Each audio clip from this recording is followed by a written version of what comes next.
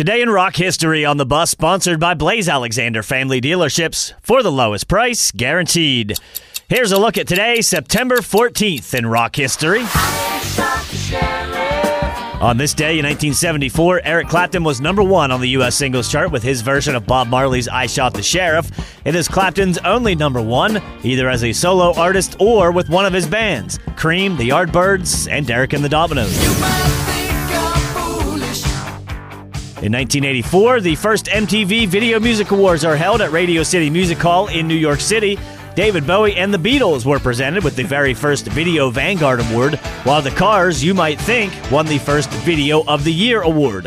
Other winners included David Bowie, ZZ Top, Van Halen, the Eurythmics, and the Police.